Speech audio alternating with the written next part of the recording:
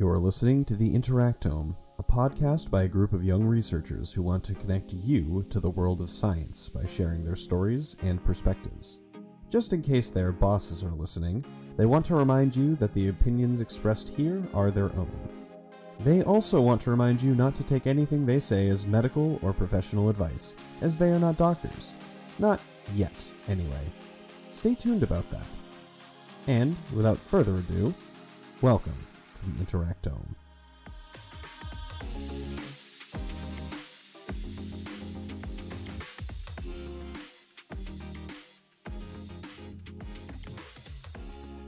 Hello, everyone. Welcome back to the Interactome. So I believe, and Natalie, you can correct me if I'm wrong because I'm bad at dates. October is Cybersecurity Awareness Month, and so we wanted to do a episode on cybersecurity. And so naturally, because none of us are experts in this, I went and got the person who I typically ask my cybersecurity questions to, a friend of mine, Virginia. So I don't know if you want to introduce yourself. Yeah. Hi, everyone. I'm Virginia. I love cybersecurity. It's my job. I'm currently an analyst in one of those cybersecurity operations centers. I've been doing this since I graduated from college about, 8 years ago, 6 years ago now, somewhere in there. And I've also just graduated with my master's in cybersecurity from University of California at Berkeley. They have a master's in information and cybersecurity. It was one of the best educational experiences I've ever had, which I feel like is pretty high praise for a online master's program. And the cool thing about okay, I'm gonna stop talking because I'm No, but no yeah. worries. So yeah, Yeah, that was perfect. And I think, on this show too, we cover a lot of different areas that we like to go outside our comfort zone, right? A lot of us are biologists, study biology. There we go. That's a great description, Natalie. But I think one thing, that is cybersecurity. So for new listeners, I'm Natalie. I work in public relations, and I used to do PR for a lot of cybersecurity companies. I used to be on that arm of my agency, and I never thought about cybersecurity until it was really truly brought to my attention how crucially important cybersecurity is. I was like, oh yeah, like we just have passwords, like it's fine. But there's actually so much hinging on it, and I think, there's a cybersecurity awareness month for a reason. Like it's very important. And I remember one of the people that I used to work with, he always said like cybersecurity should be invisible. Like your day-to-day person who is not a cybersecurity pro shouldn't be thinking about cybersecurity, because then cybersecurity becomes a nuisance to them. You want the cybersecurity to work with them. So that's pretty much the extent of my experience, but that's always something I found very interesting. Hey everyone, I'm Joe. My experience with cybersecurity is very minimal. If you ask me to code, I can tell you I know what strings are, and that's it. But as some of you may have heard in the previous episode, with like my dad having been in the FBI, and sharing some of his experience with like investigating cybersecurity related cases and things like that, I do know a bit about the significance of cybersecurity. I mean, one example, and this is actually something that happened to a friend of mine in the state of Maryland, is someone hacked in and stole a large amount of patient data, and basically they did like a ransomware attack, and kind of brought down a entire healthcare system for a short period of time. But still, when people need critical care and the system that you use to manage all of them is down, it's a huge problem. So Virginia, we're really happy that you're here to chat about this with us and our listeners, and we're excited to learn more. And Joe, I want to call out something that you said earlier too. You That's where I was mentioned, gonna what? That's where I was gonna go. Oh yeah, I you know mentioned exactly where you're going. Yeah, Hey Sam, we're on the same. You and I We're are one and the same. For psychically better or linked. worse. But Joe, what you mentioned was, you have no coding experience, right? Or you're not familiar with code. In our preliminary call, so for our listeners, when we have guests on, we always chat with them before, talk about, topics and the story we want to tell. And that was my big question for Virginia. I was like, so what, do you just code all day? And, I'm going to open up the floor to Virginia, but that was one of the most surprising misconceptions that I didn't even know. So cybersecurity isn't all coding. It's actually a lot different than that, which was a surprise to me. So Virginia, maybe you can touch on that a little bit. Yeah, I think maybe even back up a little bit further. I'm not a cybersecurity expert either. I don't know if I introduced myself by name. I think I was a little excited. If I didn't, my name's Sam. Hi, Sam. And I'm also not a cybersecurity You know him, expert. you love him. Yeah, I don't even play one on TV, but sometimes things go horribly wrong at work and people are like, computers. I'm like, I minored in computer science. I know how to code. I can talk about it. Maybe. It just gets me into trouble. And so maybe for all of us, before we say something else that's going to embarrass us, Virginia, could you maybe help us define cybersecurity? Thank you, Sam, for bringing it back. Yeah, no. So I think there's a few cool things to talk. There's a lot of cool things to talk about in this field, but cybersecurity in general is usually defined by something called the CIA triad, which is the ability to maintain the confidentiality, integrity, and availability of any IT system. And so the basis of that, if you can maintain those three things in an IT system, then it is secure, more or less, or it has. And most of the time when you have a cybersecurity incident, it impacts one of those three areas. It either takes down the availability, it changes the integrity of the data within the system, or it publishes everything publicly, like when there are public AWS S3 buckets out in the world. And it's just sometimes there's storage that's housed in the cloud online. And one of the most common things that people when they're first trying to find things they maybe shouldn't, they look for that misconfiguration of this cloud storage system, and it's called an S3 bucket. And sometimes when those are published with the incorrect configuration, you can see the entire contents of what someone's data is. So that's the confidentiality side of cybersecurity. So maybe even just because I don't know if everyone listening to this knows what all of those things are. You're not talking about a literal bucket in a literal cloud, right? No. Yeah. Virginia's no, I'm not. No. So let's step back just a little bit. So basically, data can be housed in a number of areas, and it's a container. That's just what a bucket is. It's just a container that's in online somewhere that's being hosted. And you can pay Amazon, which is AWS, Amazon Web Services, or you can do the Google route, and that's called Google Cloud. Oh my God, what's the third one? GCP, Google Cloud Platform. That's it. So there's tons of different ways you can host things online, and those can be easy or sometimes not so easy to compromise. But I think that's one of the things that, going back to Natalie's question, was about kind of what I do day to day, and how much coding or how little coding it takes. I do want to say that my role within the Security Operations Center is a little bit more tactical maybe than someone who's building systems from the ground up. So you would think of a software engineer as needing to keep cybersecurity in mind when they're building their software platform.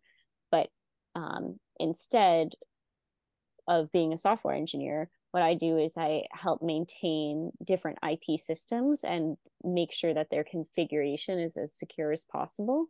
That's one half of my job. And then the other half is mostly tactical and response, which it's incident response. So you're handling different cybersecurity events that come in, you triage them, and then sort of analyze whether or not they're true positive or false positive. And then you basically write up reports and try to figure out ways to like make the systems more secure as a result of those incidents. And so it's that constant feedback loop that I'm a part of. And so just to confirm, those true positives and false positives are, I imagine a true positive is, yes, this is an incident, that we need to intervene on. And a false positive is the opposite of that, being like, oh, the alert went off, but there's nothing here that we need to worry about. Yes. Yeah. And are there ever, and this is just, are there ever false negatives? Like, is that something that happens too? Yeah. I would say that those are pretty few and far between. So like you can see that how we kind of look at it is it's a true positive, like the event did actually happen and the alert triggered on the right settings, and that's sort of like kind of okay, a true positive. But there's true positive malicious, where this actually resulted in there being some consequences and steps that we need to take to mitigate this, versus a true positive not malicious, where the system actually did trigger, it is not the best situation that our users they're downloading content from somewhere, but it's not a malicious content, so we would say that's a true positive, not malicious. And most of my day is trying to deliberate between the two of those. Yeah, so when we talk about the day-to-day and we talk about these like things that happen, like maybe it would make more sense to walk through what happens in an incident. So like, let's just come up with a hypothetical incident. Maybe, Joe's friend who they had a ransomware attack, and it's a big one. Or we could talk about a really small one, like, someone downloading something. But like, I don't know if you have like a hypothetical incident, something that you have experience with, that could maybe walk the listener through so we understand what it's like to actually respond to these sorts of things, right? Because right now, yeah, we're hearing a lot of stuff, and I think it's really grounded to hear about that.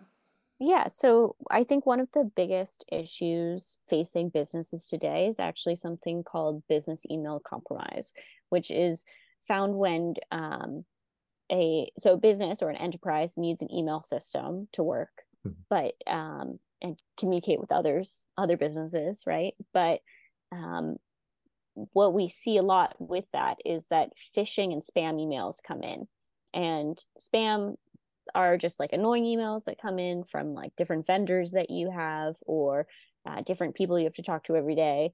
But then the phishing is when they're trying to get the user to do something, like take an action, such as the latest one that I've seen coming out is QR code scanning. Because yeah, we can talk about why that's like the new latest thing that I've seen. That's but wild.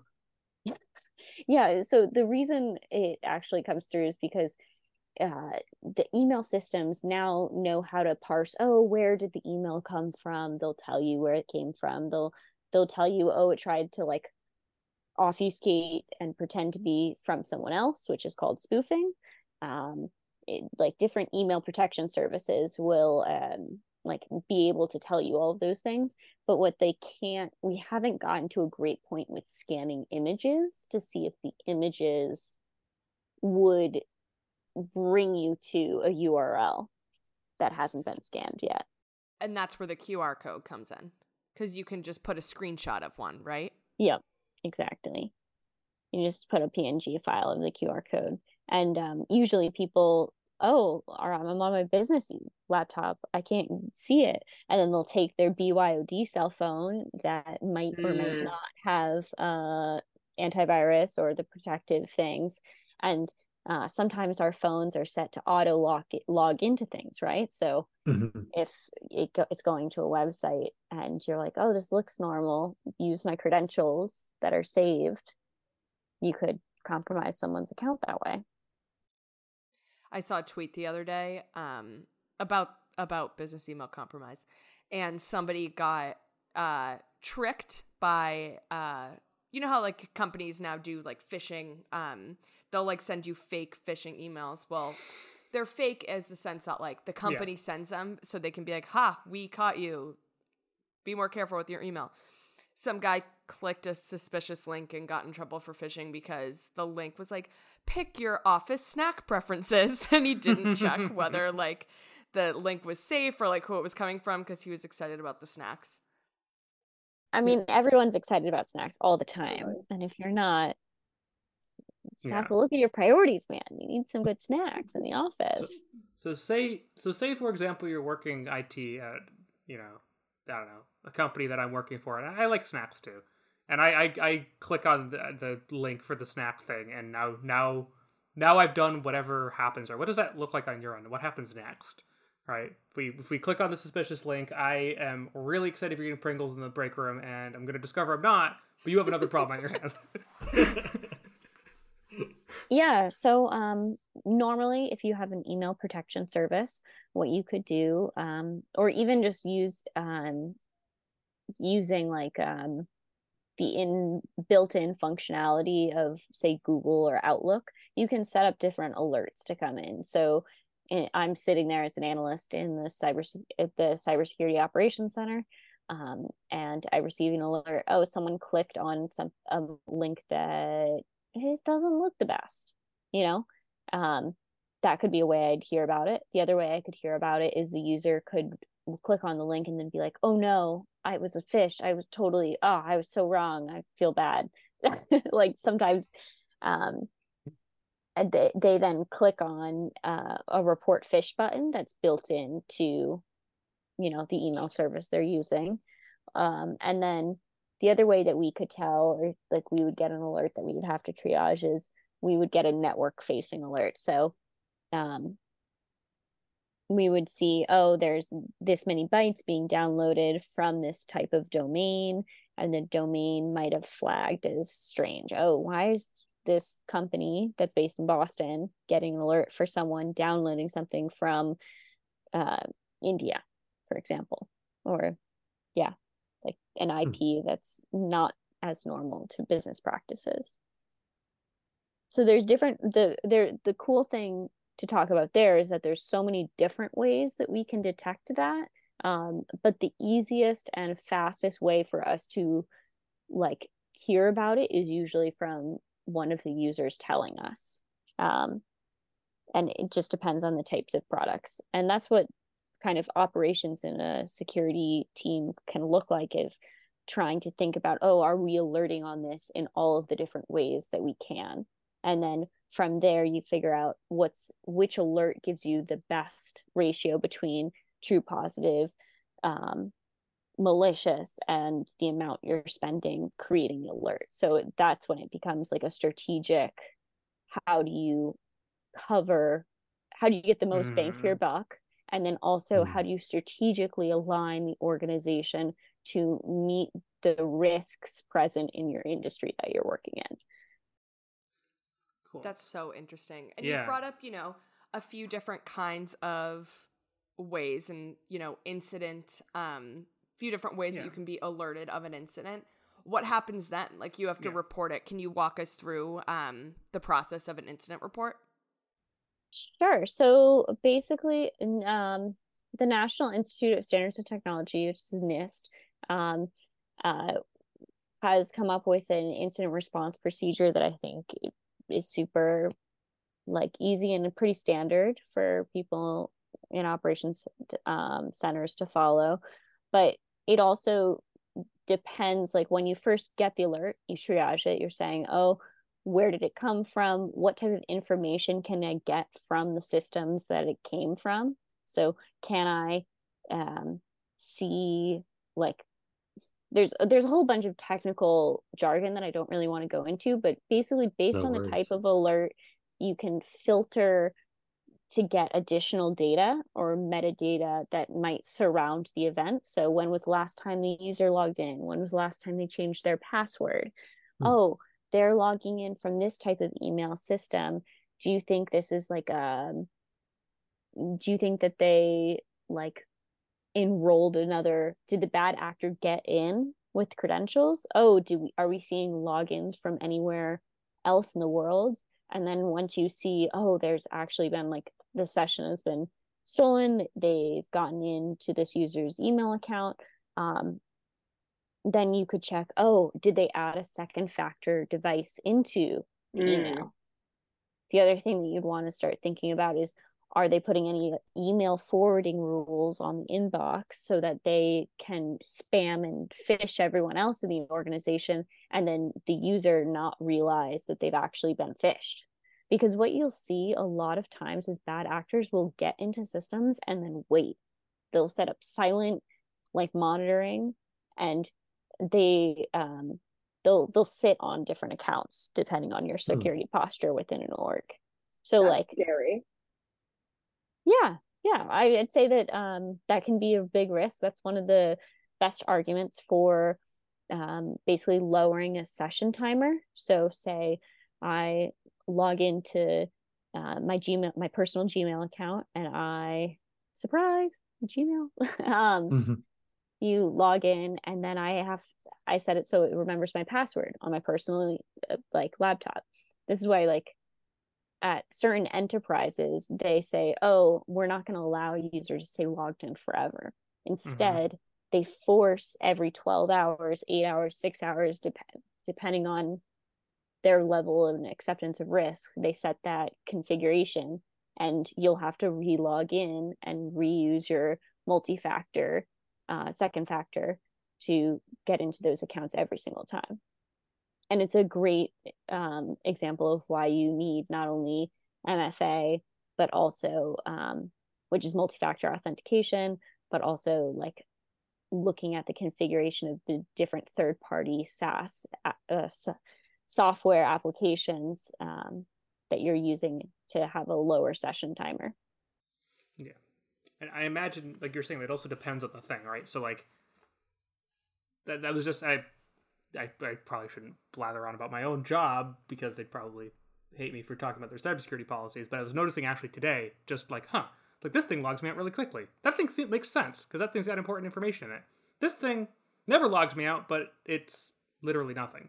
Like, I'm sure at an organization you have like, I don't know, something like, there's probably like some service like the equivalent to like, Microsoft Paint or something where you're just using it like to temporarily store non-essential stuff. You probably don't need to lock that every 5 minutes versus something that's like all of your company's IP, right?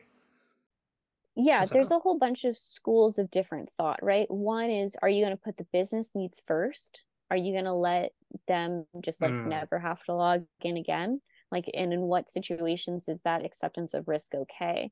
Versus in like other environments, they might say, well, we're all regulated. That, like, say if you're working for a health company, they're like, we're regulated a lot. We care about our patients' data. We're trying to lock this down as secure as possible. They might say that no matter what type of system, everything logs out in 5 minutes, or everything, has session timers down to like 3 hours or something. So it's like, and it's also for me where that comes in working in operations is you got to think about the maintenance, like how, and also you have to think, this is Cybersecurity Awareness Month, right? So we have to think about how can our consumers and the other employees within the company understand cybersecurity, and how can we make this simple for them? Oh, like, I just know I always have to log in every 30 hours and it won't ask me again, or it will log me out once a week and I'll have to use my multi-factor.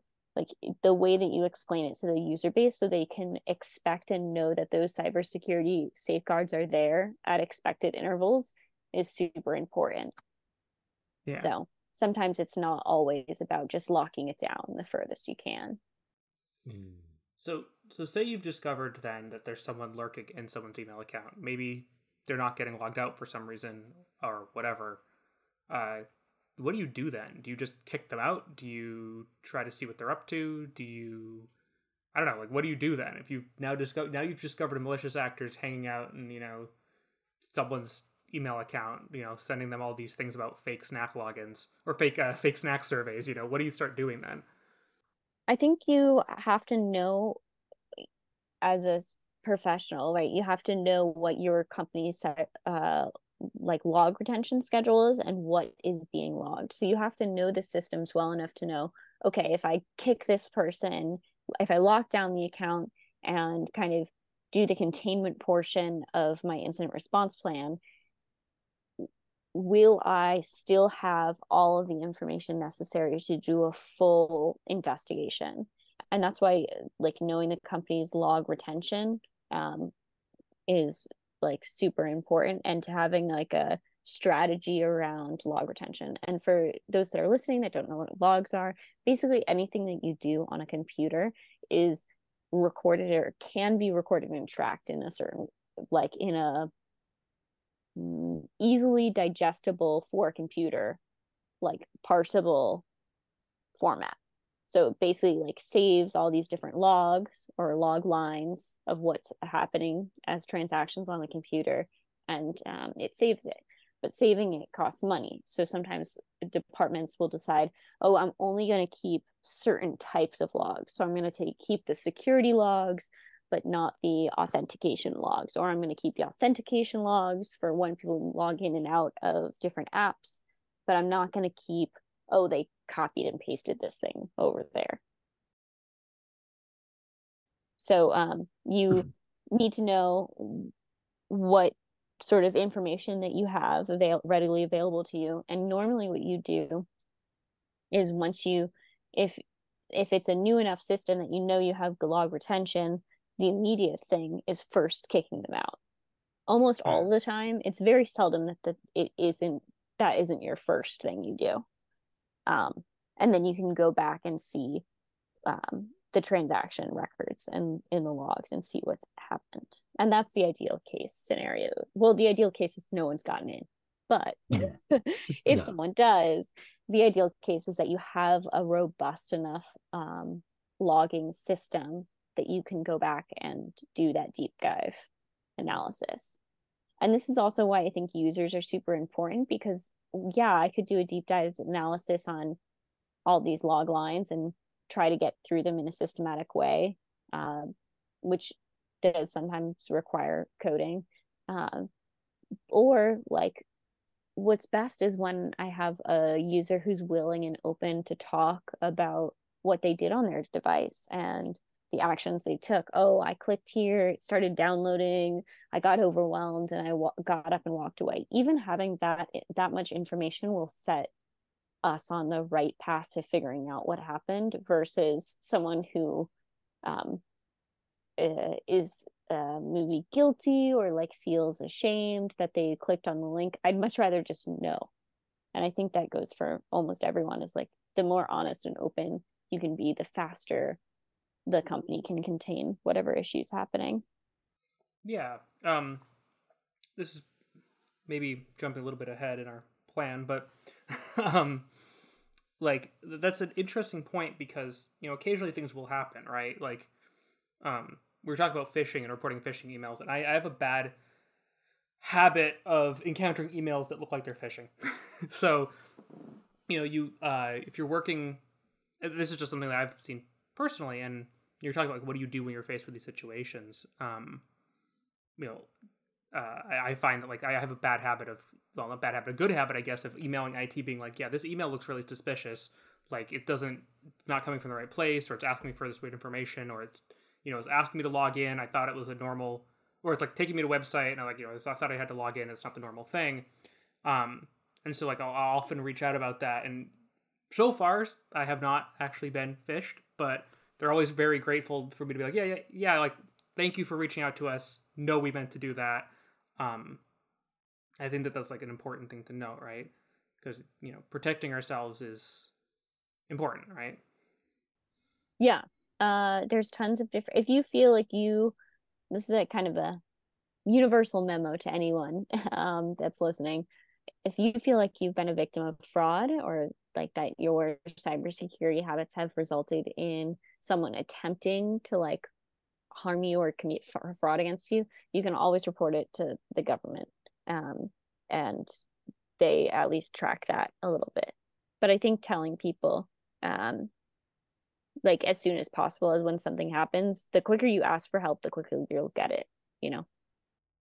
So like when you're talking about like cyber attacks and stuff, like you're saying like, oh, you should report this, but like I think it might be worth talking about like what can happen if you are a victim of a cyber attack, right? Because you, Virginia, you're working in a corporate environment. You have all these enterprise tools to, say, okay, I saw this person did this and they got in and they did all these sorts of things. But I mean, I've attempted to get into logs on my own computer for other reasons. They're not going to tell me that. But the other thing is like, what can happen? What is at stake here? I think it's important to talk about because we say it's important to report, but why? Yeah, I think that you can have anything happen to you. I've seen people have bank account like identity fraud. Identity theft is a consequence of your cybersecurity practices. I think the other thing is monetary loss. And then the other thing that sometimes people don't really talk about that much is their cyber stalking and like their presence being impacted. I've heard of the first two, but I've never heard of like cyber stalking in that way, which is so terrifying. Yeah, it's creepy. It's not great. It's also one of the like biggest gaps that, well, other than the Americans' lack of right to privacy, like the fact that there's no safeguards against, it's so hard to define what cyber stalking could look like. And then also like the courts just aren't, if you don't have a right to privacy, you can't be cyber stalked, right? Wow. So like there's very little enforcement about how it can do it. The best is obviously the protections against children. Being harassed online is probably the strongest legal way that you could go about it. But I don't know. I feel like cyber stalking is just, another example. You said a lot of things there that I think like maybe the average listener isn't familiar with, because like you're saying like we don't have a right to privacy, and there's like what's happening there? Like what does that policy environment look like then?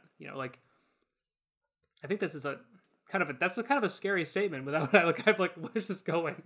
Like yeah, so in America, we do not have an inherent right to privacy, like in general. Like the government is an institution, and it like you aren't guaranteed that as a fundamental right. You are guaranteed that in other parts of the world, though. Like the European Union has a policy framework called GDPR, and like that helps protect consumers and their right to privacy. California came out with the California Consumer Privacy Act, and basically that governs the ability for consumers to have the right to know how and when their information is being used, their right to like opt out of different things if they so choose, and then they have the right to also go in and delete information. However, there is ways that companies can get around some of these rights. It's not like a bill of rights. It's not like an inherent right. None of the things, but it's how the state has chosen to maintain compliance and or give consumers some control, because before that, like that only came out in like it was the first year out of college, 2018. So if you think about that, for the first 20 something years of your life, my life at least, we didn't have a right to any of those things. And there was no like special companies could host things online and just keep your information forever. Oh, I'm actually stuck in that situation right now, but we don't need to go into it. Oh, that's my big thing about like, if you can choose a company that is mandated to follow GDPR, it's usually the best way to go, especially with like medical data. Yeah, so like I this is going in a complete different tangent, so we might want to cut this out, but like say you want to do ancestry.com or like some sort of like know what your genetic makeup looks like some of my friends who are more cybersecurity minded have chosen to not go with the US based companies. And they've instead chosen to go with like German based companies or other companies that are sanctioned in the EU, so that they have the right to permanently delete their medical data. And they can't be used for purposes that wasn't told. I have never heard of that being an issue. That's crazy. That's one thing I love about the show is I learn something new every time. In the US, that's like the DNA banks like can be used and have been used in the past to like basically track down people who committed crimes. That's not the reason why I wouldn't want to do that, but it's I think that you're right. Yeah, I'm like just a very bad criminal. Yeah, in my 20 something years of life, Ponzi schemed it up. No, there's such a genetic makeup. Like you want to be careful. Like that's the only thing that you have. Right. Yeah. I mean, yeah, that's like, you can also, I think that's another thing about security is like, you say, oh, not a criminal, but like, I don't know, maybe someone, a few years from now discovers a gene that says you really like cheese and then they're going to sell that, Big Dairy. I mean, like, more stranger things have happened, honestly. Like, yeah, I think I've made one too many jokes about Big Dairy on here. They're going to come after me now. Well, literally, he's on to us. The big cheese. Virginia, for context, one of the running jokes on this show is that for whatever reason, a lot of things related to cheese just keep popping up. Our first episode was titled "We Are Swiss Cheese." On the other hand, you just explained the joke, and that makes it less funny, Joe. Well, that's what I do. I make things less funny, unless I don't. But yeah, that's really, really interesting though. From as a molecular biologist, like learning more about just how powerful genetic data is from a health perspective. And with recent incidents where, for example, 23andMe had a bunch of data that was released. They're like, big attack on them. Yeah, it's definitely a lot to think about. And I was kind of curious to get your opinion in terms of like, I think we've touched a little bit on policy, but is there anything like how does policy really kind of like shape this world sort of beyond sort of like the right to privacy or lack thereof in the digital space, if that makes sense? So something to think about is how all companies are now concerned with cybersecurity. I don't think I know a single company that hasn't had to move online for the day-to-day workings. And if you're a company and you're publicly traded, you have to follow FTC and SEC like guidelines. So the Security Exchange Commission and then the Federal Trade. Oh my God, is it Council? I think it's Commission. I think it's Commission. Well, yeah. So those two really choose like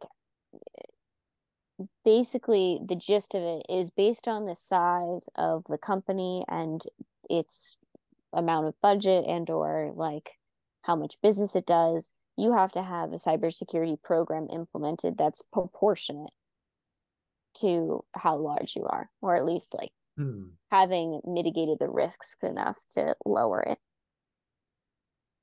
But I think those are interesting because they have like the commission has findings and can enact like fines on people, and then they've even chosen to start like pursuing individuals in the company. So even if you're like the CEO and your company has had a major breach, you can have findings against you as an individual, and you can't work for a company unless it has like a stringent cybersecurity department, and you'll have to pay like a certain amount of fines.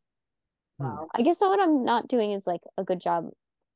The long and short of it is that there are regulations, there are rules, there are policies that help shape how you do your job. And then there are recommendations and frameworks given by governments to help make and build up the cybersecurity programs.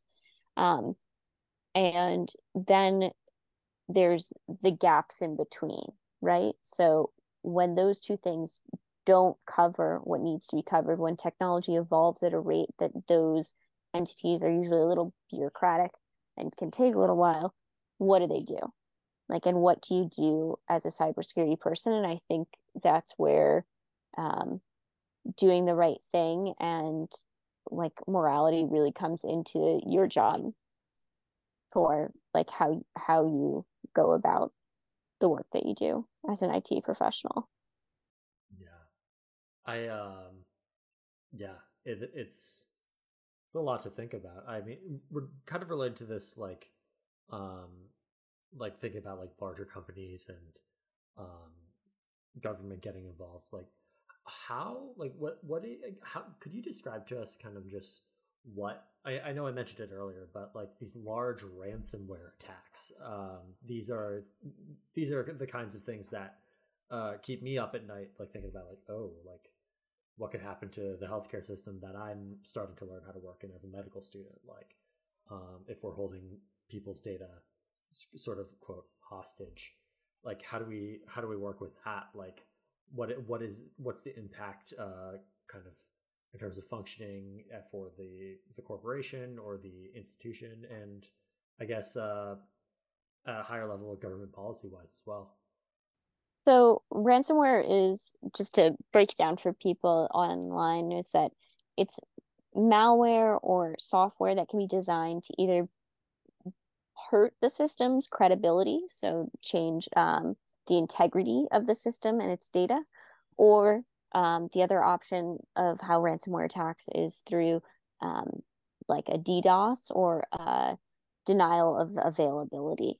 DDoS, yeah. So DDoS stands for distributed denial of service attack. So there's sort of two ways that ransomware can impact. If the company, how do I put this? If the company is trying to stay up and running and functional, sometimes ransomware is being actually done by a third party or a group that is trying to extort you for money.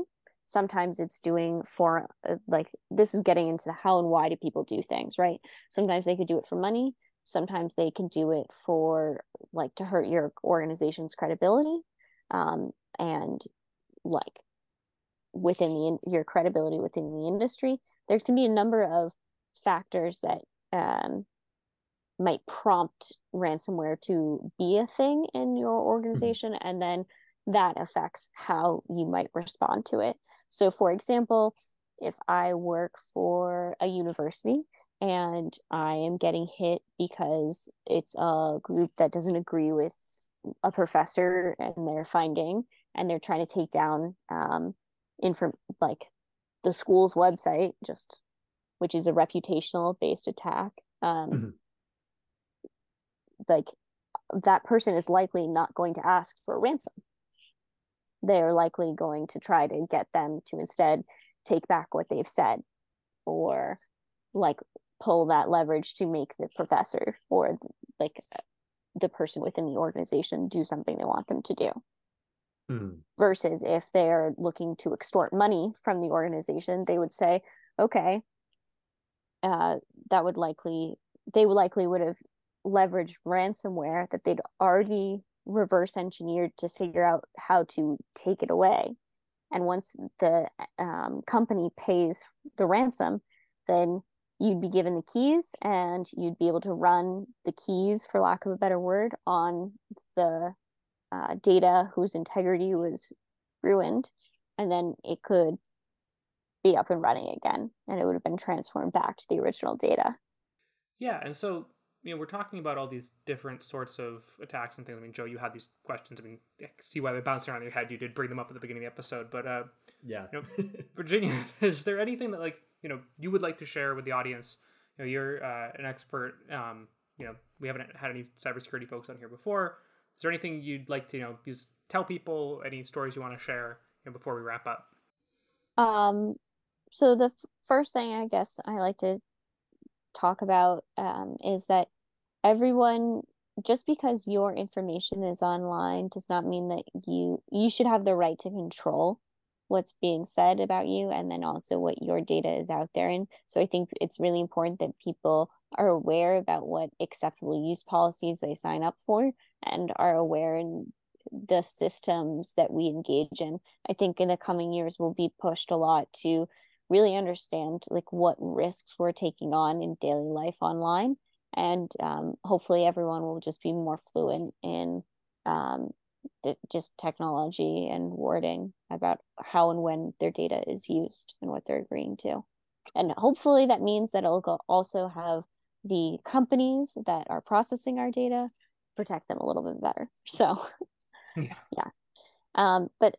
So that's important. But then a few things, just 3 things, easy in day-to-day life that you can consider adopting is one, making sure that all your passwords are unique for every single system that you interact with, and making sure that you have multi-factor authentication, which is like either text messaging, or it can be an app on your phone for those logins, especially your banking. Please do this for your banking information.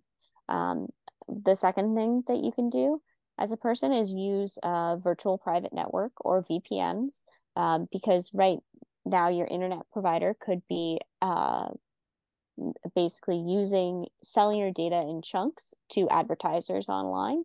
And by using a VPN, it just makes it a little harder for them to do that. Yeah. Oh, just before we get too far away from what the first thing you said, I do not have the memory to remember all hundreds of passwords we came up with. That's actually how I managed to lock myself out of some information. I might have forgotten a multi-factor auth password, but that's beside the point. But if I want to remember all these things, I need to come up with all these individual passwords. Do you have any suggestions for how to do that? Because I think that was kind of an intimidating comment if you think about all the places you log in. Yeah, so one of the things you can do is you can use, depending on what browser you're using, and if you trust it, you could use the built-in browser version, or you could pay for a password keeper. There's apps called Keeper. There's one called LastPass. There's tons of different password keepers that you can get online. Definitely want to look and make sure that it fits your needs and your family's needs. Yeah. I think password keepers are super important. And I think that it's impossible to remember everything. Yeah. There's also free ones, which is going to make my previous comment even more confusing, although that was also true. There's a free one that I use called KeePass. This is not an endorsement. I'm not a cybersecurity expert, so Virginia can hashtag not sponsored. What? Yeah, they're free. They're open source software, but I mean, I don't. For all I know, that I have made a terrible mistake, like I did earlier. So I'm not an expert. Yeah. So just wanted to throw that out there too. You don't necessarily have to pay money, but think about why it's free. It's important. Yeah, exactly. Yeah, and then the third thing is that I'll say is that this is a little trick and tip I tell people. When you're applying for a new job, use a Google Voice number. And then once you're done in that application process and you've got that job that you really always wanted, you can go back and delete that Google Voice number, so that individuals who might see your resume that was posted on a job board, or might interact with your LinkedIn profile, so that they can't just access your cell phone's number. And I think that'll become more and more prevalent, is taking steps to make sure that you're safe.